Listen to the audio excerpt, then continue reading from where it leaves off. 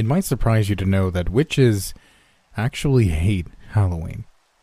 Witches are generally very quiet, introverted creatures, so the screaming children pounding on our doors and demanding candy, that just isn't really our style. The Little Witch costumes are always kind of cute, though. It's nice to be a role model just for one night. Vampires, on the other hand, love Halloween. Kids aren't usually out after dark except for on this one night, and so vampires crawl out of their hovels or their crummy downtown flats to ooh and ah over the little children and their costumes. I can tell you're tense already just thinking about that. Well, don't worry. Our kind have a pact for Halloween. We don't touch children. Because of the nature of some of our population, we can't guarantee that children will always be safe. But on this one night, we make sure the kids can come out and have a good time without fear of losing a limb or worse. We're not the monsters you think we are. Well, at least not always, anyway. So, that Halloween night, I found myself sitting in my living room, studying from the anatomy of white magic, drinking some Da Hong Pao black tea sent to me from my cousin across town. I was finally totally relaxed after what had amounted to a long, hellish week, and was really enjoying myself when I heard a scraping at the window. I saw a shock of blonde hair outside the glass and had to suppress an eye roll. I absolutely wasn't in the mood to be toyed with that night, but I rose to my feet and stalked over to the window, throwing it open with a dramatic flick of my wrist. The creature outside my window clapped as though the very sight of me inspired awe. "Hey, sweetheart, invite me in," he purred, his voice deep and smooth and hypnotic. "Don't call me sweetheart," I deadpanned, crossing my arms over my chest. "Geez, fine. You can be such a hard-ass," he said, irritation showing in his voice. I could tell it rankled him that his seductive powers had no effect on me. "Come on, just let me in. I really need to talk to you." "Is it about Halloween?" I asked. "It is about Halloween, and it's very important." I stared at him with pursed lips for a second. When people think of vampires, they generally think of tall, pale, dark hair, brooding, that kind of thing. Honestly, I blame Dracula. Bram Stoker was such a drama queen. The man before me was none of those things. He had sandy blonde hair and a deep tan, flashing blue eyes, and blindingly white teeth. He was a real beach boy aesthetic. And they call this guy a creature of the night. I scoffed. Vampires get all the good literature. I uncrossed my arms and said, "Fine. Come in, Gale." He climbed in through the window and landed lightly on his feet, smiling at me. Smirking, more like it. "I always knew I'd get inside your house one day." "Seriously, what do you want? I'm having a perfectly lovely night, and I don't need you here to ruin it." "Oh, you wound me." He clutched his heart and threw his other hand over his eyes as though about to faint. My lips twitched, but I forced back a smile. "Come on, just spill it. You said it was important." He sighed. "You're no fun, you know?" Then he became serious. "We have a problem down on the east side of the city." "What do you mean?" "At least 4 kids have gone missing. They were trick-or-treating together. I ran into their parents, who were pretty frantic with worry. It could be nothing, but I have a feeling that somebody has taken them." "Do you have anything to base this feeling on?" I asked. He shrugged. "No, but it's a pretty bad feeling. I'm going to go look for them. I'd appreciate if you helped me out." I gazed longingly at my tea and my book. I'd really much rather have stayed inside, but Gale was only 200 years old. He was still finding his feet as a vampire, and it would be just like him to run off and do something stupid and get in totally over his head. And then I'd have to deal with the fallout. At least that's what I told myself. So I'd have an excuse to say yes. I heaved a put-upon sigh. Fine. Let me get my coat. And shut the window. We're going through the door like civilized people. I turned to grab my coat, then thought better of it. I ran to the closet near the foyer and pulled out a black cloak, a bag, a pointed hat, and a broom.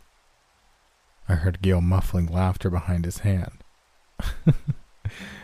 Wow, are you for real right now? It's Halloween, I shrugged. Might as well look the part. I didn't wait to hear any of his other comments before stalking out the door in search of whoever was ruining my night. It only took me a moment to get us to the other side of town. Witches have a lot of ways of getting around. My favorite method is to manipulate reality, melt the reality we exist in, and transfer it to a reality where I'm at my target destination, and then merge the two reality strands. Sci-fi fans would like you to believe that this is dangerous, but their fears are vastly overstated. There's nothing so mundane and easy to manipulate as time. Gale, however, was not nearly so used to this sort of magic. He crouched down with his hands clutching his head when we stopped. What's wrong? Feeling a bit queasy, are we? I asked. I was glad I'd chosen a secluded area as my destination. That way nobody would bother us to ask if he was okay.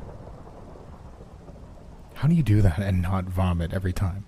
Seriously. He looked pale as he focused on taking deep breaths. I waited patiently as he calmed himself down.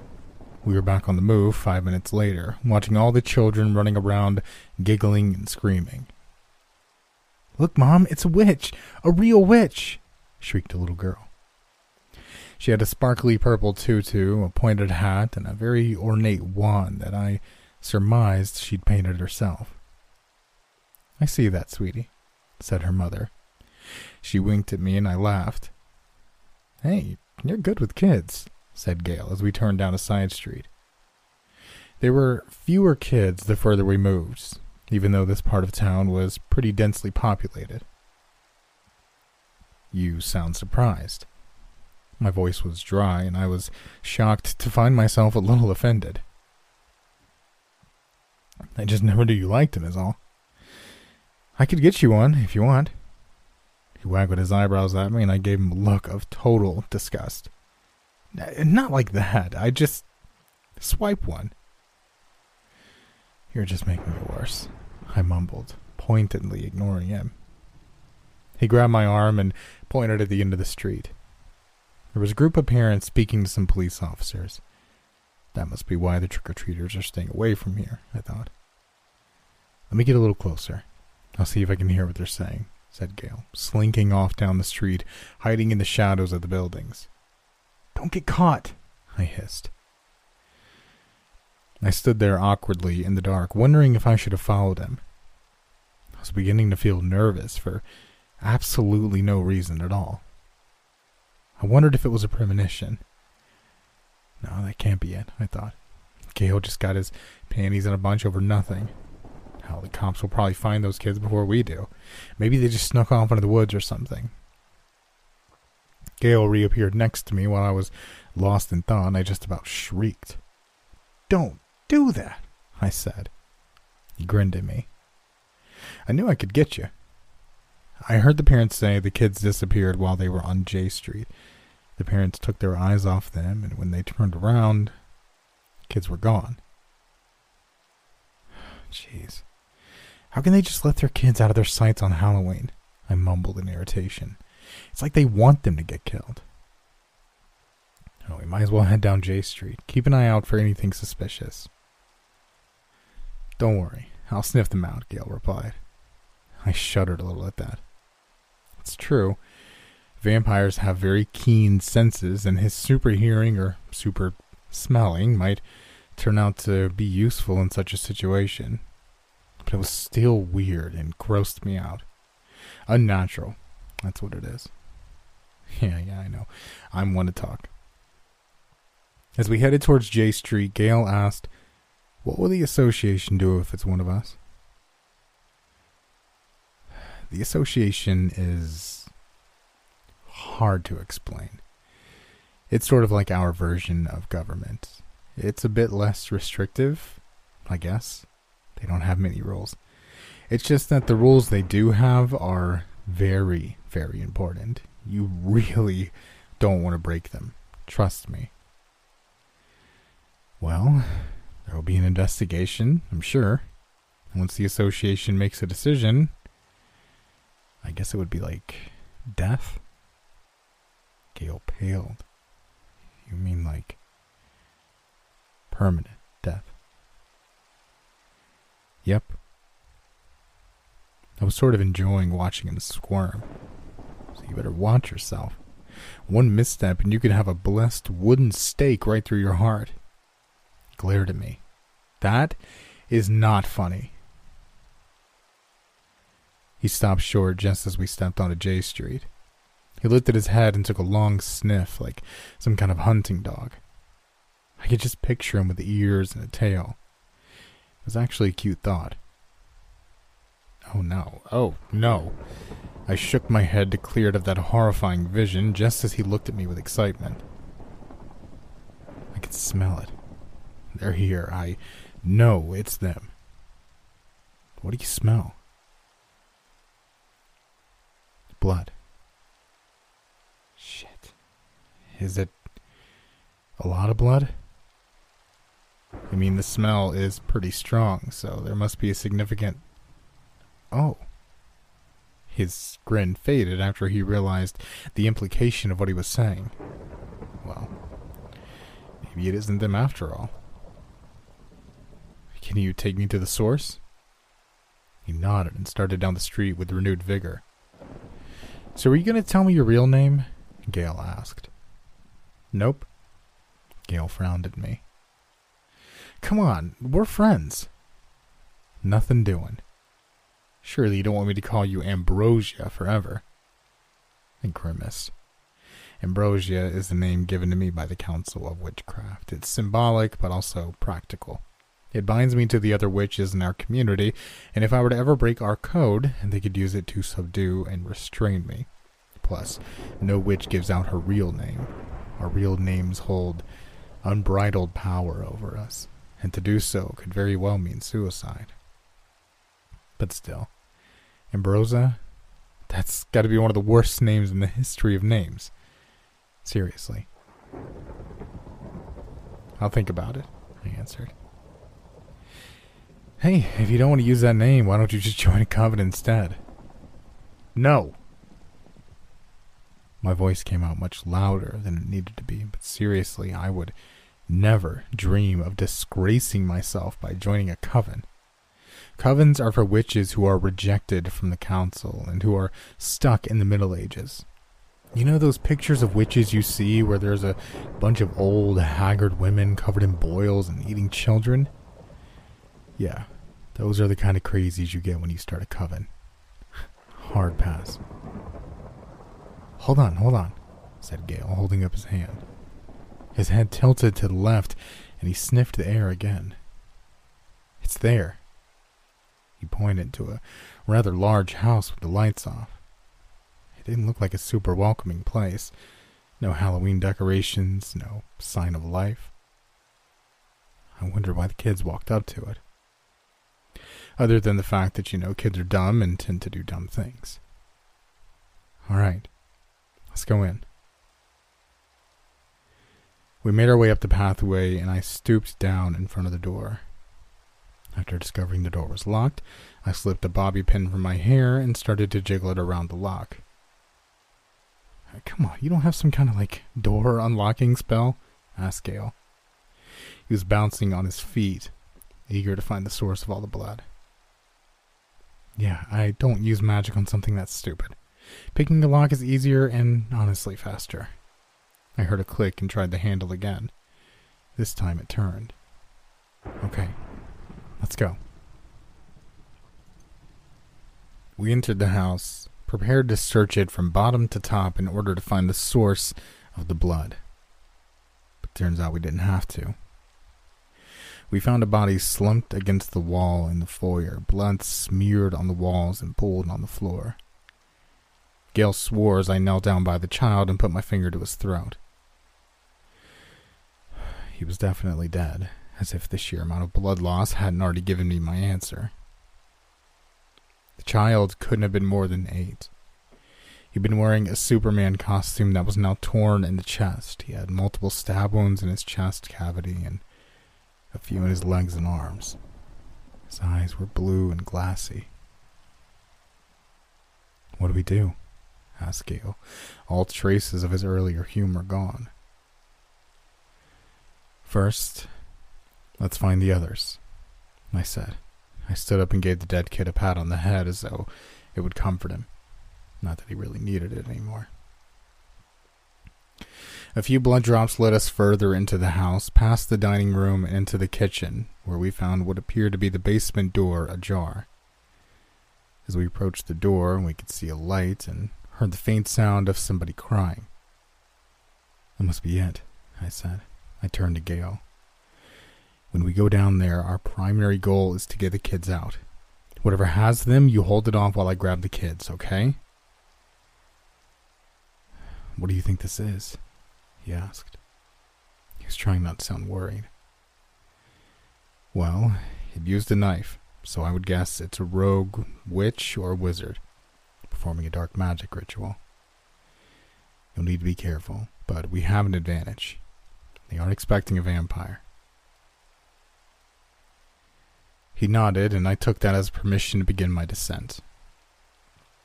We crept down the stairs as quickly and quietly as we could. The basement slowly came into my field of vision. There were 2 children, tied and gagged in the far corner of the basement, a spaceman and a pirate. At the other end of the room, there stood a man with his back to us. He was holding a young girl against the wall by her left hand. She, too, was gagged. She was dressed like a witch. I saw the man had a knife in his hand, and I realized what was happening the same second Gale did. Holy shit. He's human, isn't he? Gale didn't bother whispering or concealing his voice. Everyone in the room turned to look at me included, and I glared. "What?" he shrugged. "This will be a piece of cake, honestly."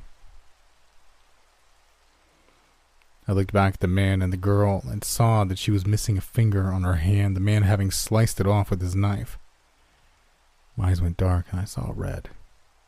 "All right, Gale. Kill him." Gale's face went slack and his fangs peeked out from under his lips. He rocked back on his heels and then lunged toward the man. You'll notice that I haven't actually told you what the man looked like, the murderer. There's good reason for that.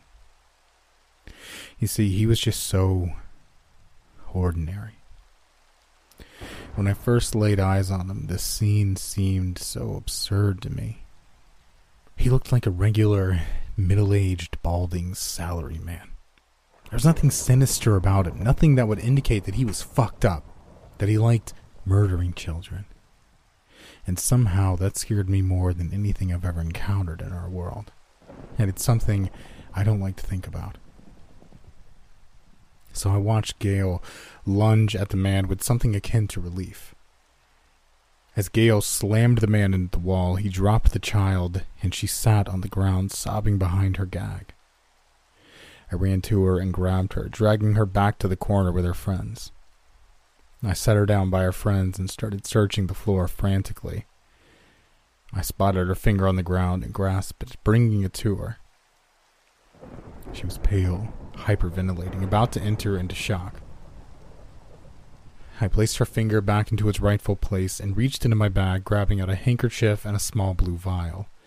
I wrapped the handkerchief around one hand and a finger and breathed over it, mumbling a spell to myself as I did. I poured the blue solution onto her hand and let it soak into the cloth. I waited for a beat or two before removing it. Her finger was reattached and good as new, with nothing but a small white scar to show that it had ever been injured. She stared at it in wonder, her breathing evening out. I reached up and pulled her gag off. "Hi there. My name's Ambrosia. What's your name?" I asked her. She stared at me uncertainly for a moment. Her eyes shifted behind me, and I could hear the slurping, sucking sounds Gail was making. No. Don't look there. Look at me." Her eyes shifted back, and she took a deep breath. "Samantha," she said. I smiled at her. "That's a beautiful name. Are you a witch, Samantha?" She nodded and then shook her head. "Well, I'm not a real witch. I'm just pretending." "I see. You could have fooled me. You look just like a real witch. Samantha, I need you to do me a favor. I need you to face the wall and not turn around. I'm going to untie you and your friends, and then we're going to go and find your parents. How does that sound?" She nodded and turned towards the wall. I slipped a switchblade out of my pocket and cut the ropes off the other children. "All right, guys, let's get out of here, shall we?" "What's he doing to that man?" asked the pirate. I had a very good idea of what Gail was doing, but I decided to avoid that particular topic. "You guys don't have to worry about that. That man isn't going to hurt you anymore, and my friend wouldn't dream of hurting you. We want to help you. That means you have to come upstairs with me, all right?" The kids nodded, a little hesitant, but still trusting. I couldn't imagine still trusting someone after what they'd seen, but that's what's magical about kids. I led them upstairs, kept them distracted while we walked by the body of their friend. As we reached the door, I turned around and knelt down. I whispered a few words in each of their ears and watched as their eyes went blank. I ushered them out the door. "Your parents are down the street waiting for you. Go on now." They walked away in something of a daze. A quick memory wipe will do that to a person. I turned back and looked at the dead child in the foyer. "I know what to do with you," I murmured.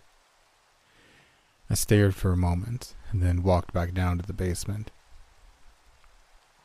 Gail was kneeling over the body of the murderer, covered in his gore and blood.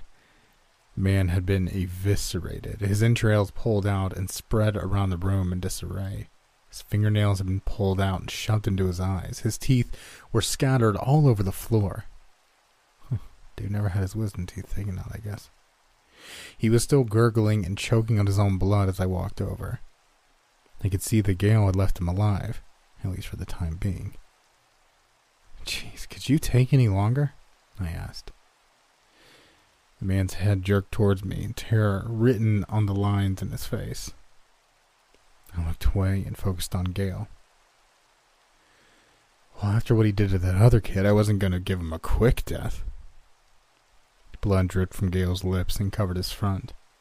His pupils were so large they overtook the color of his eyes. That happens when they feed. I'm not sure why, but I've always found it enormously attractive.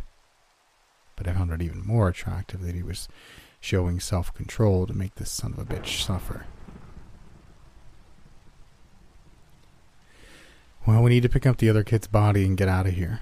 So if you could finish up. He nodded and grasped the man's face in both his hands, straddling his body. He yanked hard and fast. The sound of his flesh distending and snapping was sickening. His body flailed a moment after the decapitation, but it didn't last very long. It was a relief when he stopped moving. I didn't want to think about the world housing that kind of human. Help me grab the kid, will you?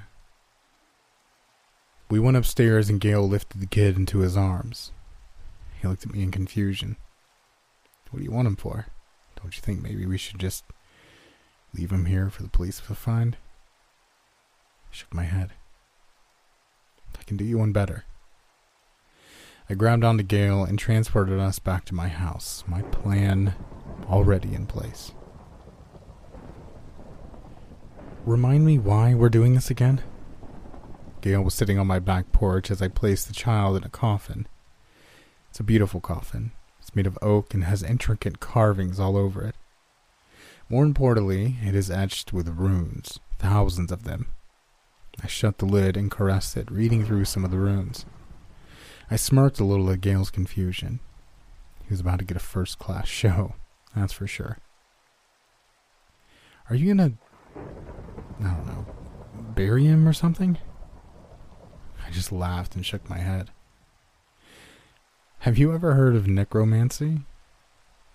I recoiled a little. I thought you were a white magic witch, not a, Jeez. Necromancy isn't all about black magic. I mean, sure, you can do it that way, but it's a lot harder and it's pretty disgusting. You have to cook and eat a dog and abstain from the sight of women. It's a pain, and the result is distorted. But if you do it while using white magic, well, if you're lucky, it just might work. The results aren't guaranteed, but hey, it's better than nothing. As I spoke, I took off my jacket and rolled up my sleeves. I flexed and stretched my fingers. I didn't want to pull a muscle in my hand with what I was about to do. He looked at me like I was insane. How come I've never heard of this? I shrugged. You're young. There's a lot of things you don't know. Like your phone number. He flashed a smile at me, and I shook my head in despair. There is no hope for you, seriously. With that, I stretched my hands over the coffin. I began to mutter to myself, reciting the runes that graced the lid. My voice fell into an even cadence as I grew louder, the world fading around me in my concentration. On the 5th line, I brought my right hand to my left wrist, feeling for the pulse that beat just below my skin. On the 10th line, I plunged a fingernail through my skin and into my artery, letting my blood drench the lid of the coffin. It seeped into the ruined carvings and disappeared while my chanting continued. I could hear other voices joining me now, voices from different times and spaces and existences. I finally recited the final and 20th line, my strength failing me.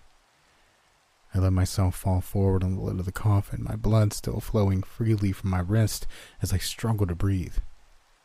I was losing a lot of blood very quickly, if the ritual was going to work, and had to work now. I very vaguely became aware of being lifted off the coffin lid.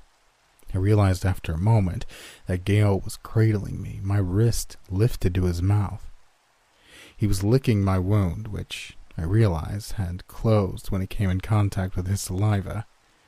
Vampire saliva has many healing properties. Not that I appreciated it at that exact moment.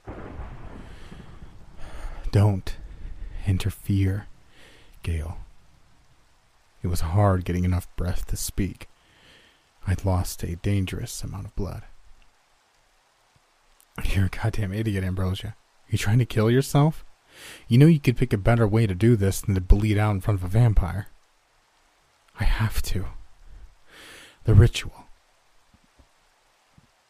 No ritual is so important that you endanger yourself like that. What the hell were you thinking? A bit of clarity was coming back into my head. I opened my mouth to retort when he and I both heard it.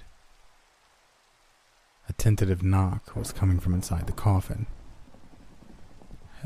Hello? Is anybody there?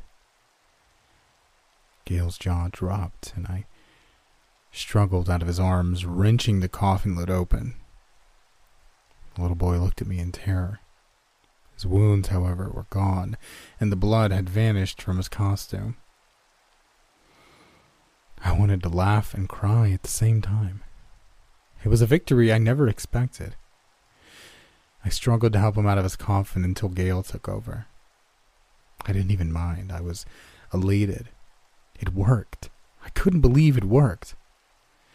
The coffin was a family heirloom, and while I knew of its powers, I never tried to access them before. It takes a perfect specimen. The boy was freshly dead and had a pure, innocent soul. with anyone else, who knows if it might have worked. Furthermore, the ritual is incredibly dangerous, and many witches have died trying to complete it. That night, I could have easily been one of them. We sat the kid down, learned his name, his address. He was confused and didn't remember anything except for being out and about with his friends. He had no memories of his murder, which was good. We didn't have to wipe his memory at all. We told him he hit his head, that we'd found him on the sidewalk and brought him to a safe place to see if he was okay.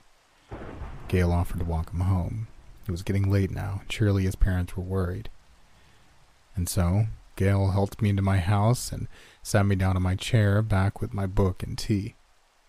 And then he took the boy by his hand and they walked toward the front door. I noticed that Gail had already charmed Charlie, and the two were getting along splendidly. Gail was good with kids, too. I noted that and filed it away, for future reference.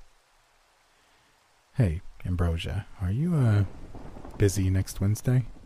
He asked me before opening the door and disappearing into the night. I might be, I might not. Why do you ask? You, me, dinner. 8 o'clock. Pick you up at 7:30?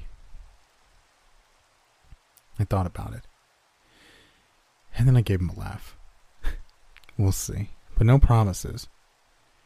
He grinned and gave me a little wave as he ushered Charlie out into the darkness. I watched them go, content in the knowledge that Gail would get him safely where he needed to go. And despite my indifferent response, I was definitely going to dinner with Gail. I groaned a little and put my face in my hand, trying to fight a smile and a blush. Whoever thought that a vampire would be my type?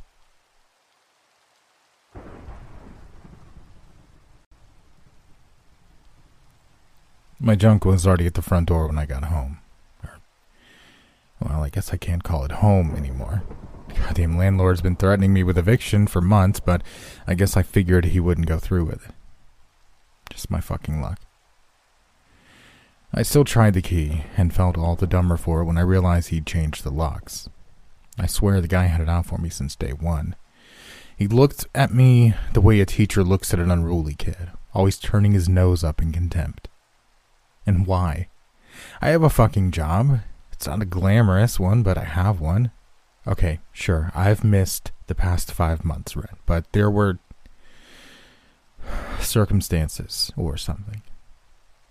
And yeah, I scared the neighbors, sure, but I was quiet. Well, mostly. Except when I came back from working my second job at the bar at 3 a.m. and needed my music to unwind. I wasn't that fucking bad. Not bad enough to have my shit ditched and the locks changed on me. Whatever. I grabbed what I could and headed to my truck. It wouldn't be the first time I'd slum it, and it probably wouldn't be the last. I was surprised by how many trips it took to get all my things, considering I don't own much. The apartment had come fully furnished, so I had no big items to carry. Everything else was just knickknacks, CDs, and my tattered clothes. Pride and spite fought for control as I tried to decide where to park the truck for the night. Spite won out, and I found a landlord spot in the lot and parked diagonally across it, blocking the next spot over as well for good measure. I hope it piss off 15B, or was that 158? Either way, I hoped whoever I was blocking would be damn annoyed and would blame it on the landlord. Petty? Yeah. But sometimes you need to be a little petty in life. It's good for the soul. With all my worldly shit in the bed of my truck, I sprawled down in the back of the seat and settled in for the night. Aging is a bitch. And I realized that pretty quickly when the cramping started and my neck got sore. Being in your mid-30s sucks. You still look young enough that people assume you can do the same shit you did in your 20s, but you feel like a fucking geriatric if you don't have a decent bed to sleep in. It fucking sucked. I was constantly waking up from the sounds of loud pops and cracks all fucking night. I thought it was weird that I heard them more than I felt them, but whatever. Early in the morning, I was woken up by a chorus of knocks on the window and an impatient, "You can't be here." My body groaned as I sat up, every muscle tense, every bone stiff. And fuck, whatever other body parts we also have being really fucking done with this shit. And yeah, it was the landlord. I waved him off, or maybe flipped him off, and for some weird reason that seemed to piss him off more. Like, the fuck more do you want from me, dude? The guy had the nerve to open the driver's side door and chew me out. But before he could, I sat up and he turned white as a ghost, lifted his hands in surrender, and slowly backed away from the truck. I'm not that intimidating, am I? Fucking whatever, dude. I had a job to do. The local high school wasn't going to clean itself. I knew that much from playing hooky once. I'm sure there's some kind of poetic irony or some shit from a high school dropout working a main job as a janitor at a high school. I fucking hated poetry, so who cares? I squeezed through the front of the truck and got into the driver's seat. Picked up a coffee and booze on my way to work and mixed both to help me start the day right. The day was uneventful. Little shits being little shits and floors needing to be mopped. The usual janitor shit. I wasn't working at the bar that night, so when my work day was over, I had a few hours of daylight to relax and do whatever. And I was left with the same question as yesterday. Where to park the fucking truck, aka my home. I wasn't going to spend the night at the school, that was for sure. An unshaven 35-something in a trunk at night on campus? Yeah, that wouldn't end well. My official school lanyard and parking pass wouldn't get me out of that nightmare. So instead, I drove a small ways out of town and stopped on the side of the road where I didn't think cops would care. There was a nice deep ditch I could go do my business in without being seen by passing cars.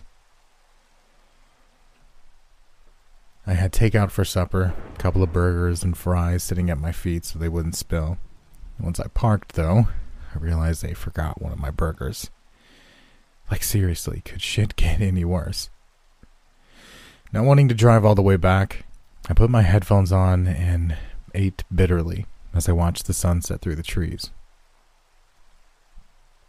I almost fell asleep in the driver's seat while music was blasting through my ears. Almost. And I think that's what saved me. I don't know what would have happened to me if I hadn't snapped awake and moved to the back seat for the night. I don't even want to talk about it. So I moved, I closed my eyes. I don't know how long later, I heard this weird-ass sound. The sound of something slapping. Slap, slap, slap, followed by a meek and gravelly, "Help." I opened my eyes to a bright kind of darkness, the dark of a starlit sky and that always blinking blue light on the dashboard.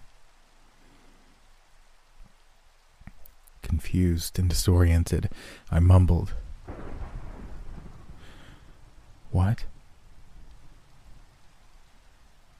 Reality sank in, and I remembered I was in my truck, not back at my ex-home where the pipes were always leaking and the mold in the bathroom looked like Abraham Lincoln. A voice replied, "Help. Help." I rubbed my tired eyes. A million thoughts ran through my head and settled on some sort of car crash nearby and someone needing to be pulled out of the rubble. But as I sat upright and swept the outside by gaze, I didn't see any cars or smoke or anything else. "Help me," groaned the voice, a voice that clearly came from the front of the truck, now that I was conscious enough to pinpoint it.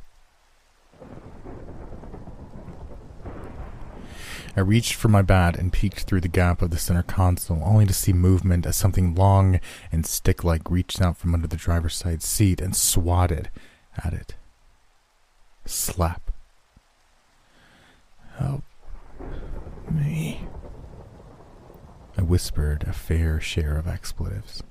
This time the old noggin box didn't come up with any theories.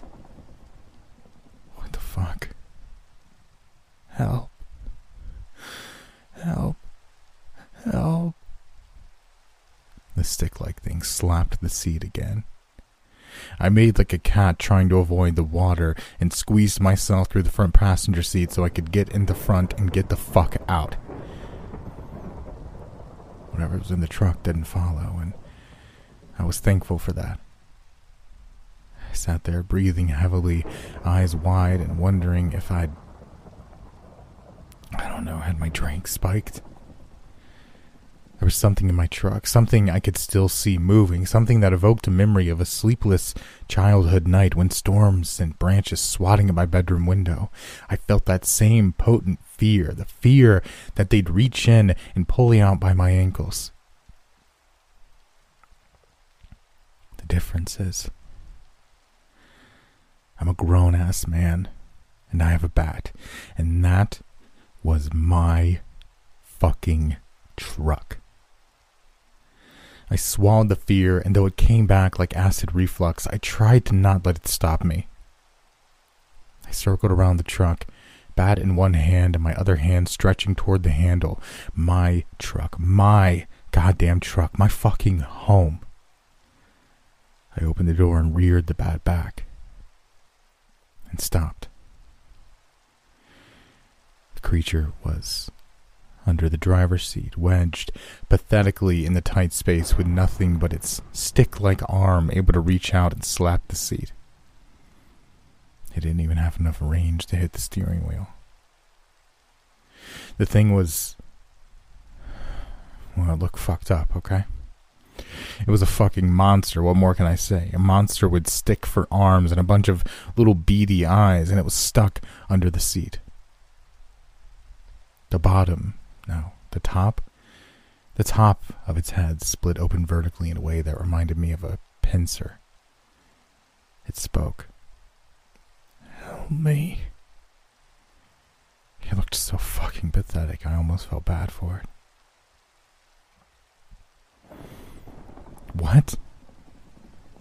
It asked again. Help me. I let out a nervous laugh. I couldn't wrap my head around this. First of all, the nerve of this thing, creeping into my trunk and begging for help. I slowly lowered the bat. I'm stuck, it said. Yeah, I can see that, I replied. It chittered, then said, I'm not as flexible as I used to be. You and me both, buddy, I thought. There was more room under your bed, it said. I blinked. Excuse me? It replied. That's where I live, under your bed. I scratched my head. You're telling me you're the monster that lives under my bed? I am, it said. But since we got evicted, I had to squeeze under here. And that's how you got stuck. And that's how I got stuck. It looked at me with pleading eyes as its thin fingers scratched at the seat. I hoped it wouldn't tear the leather interior. That would really ruin my fucking week. I considered my options.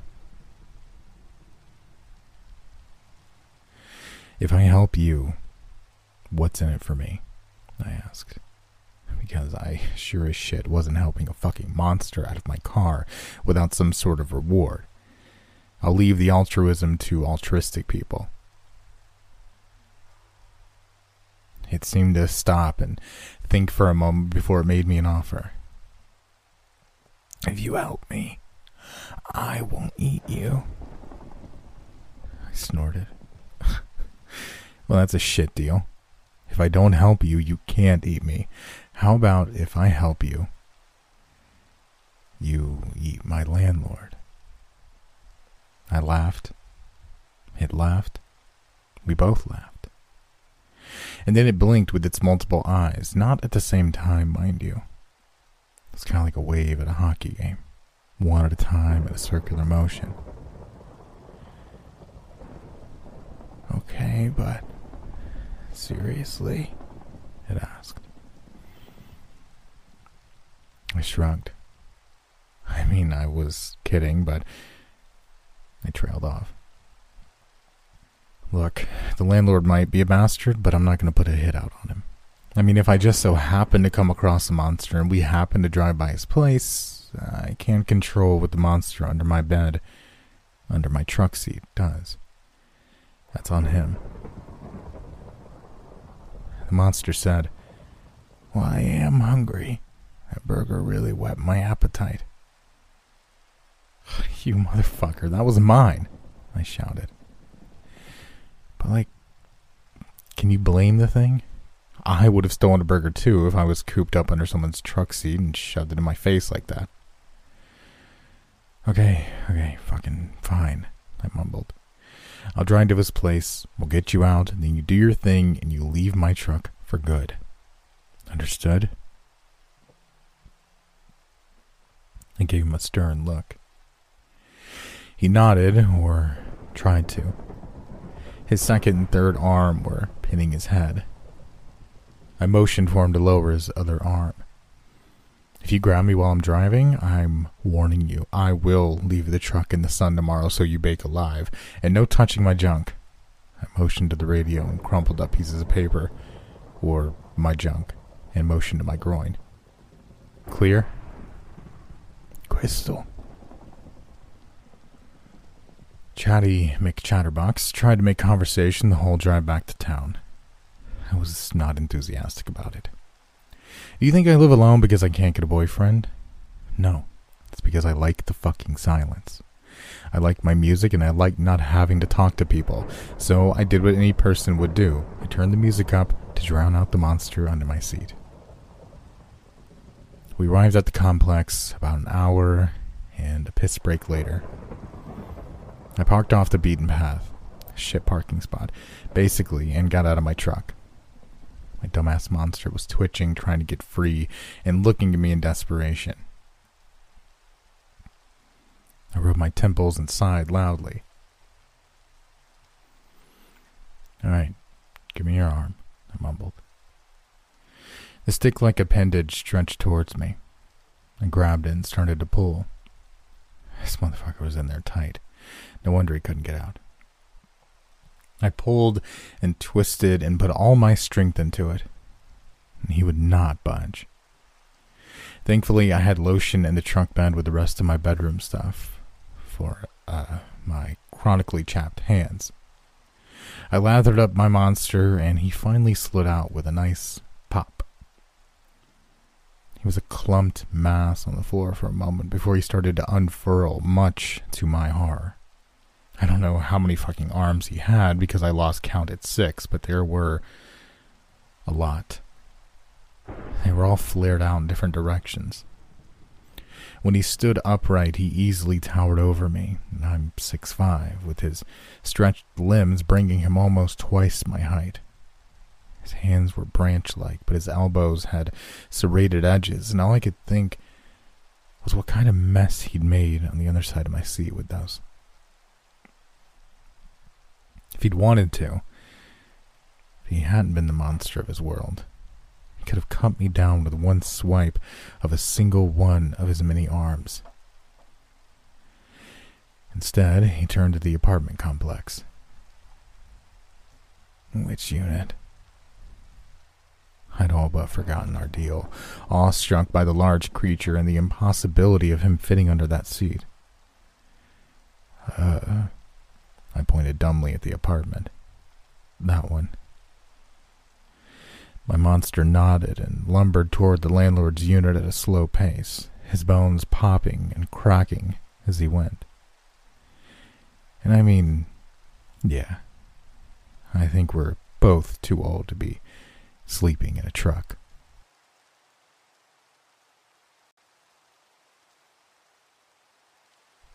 Hey everyone, I hope you enjoyed tonight's stories. If you did, let me know which one was your favorite in the comments section below. I think the second one was actually my favorite. Even though it was a little goofy, I thought it was a fun little story. And it reminded me of that old childhood fear of something living under your bed. Which, me as a kid, I never had the fear that something was living under my bed because I shoved everything under my bed. Toys, clothes, you name it, it was probably under there. I actually dropped silly putty behind my bed when I was a kid in the middle of summer. And no, it was the middle of winter. And my parents turned the heat on at night and it melted to the carpet.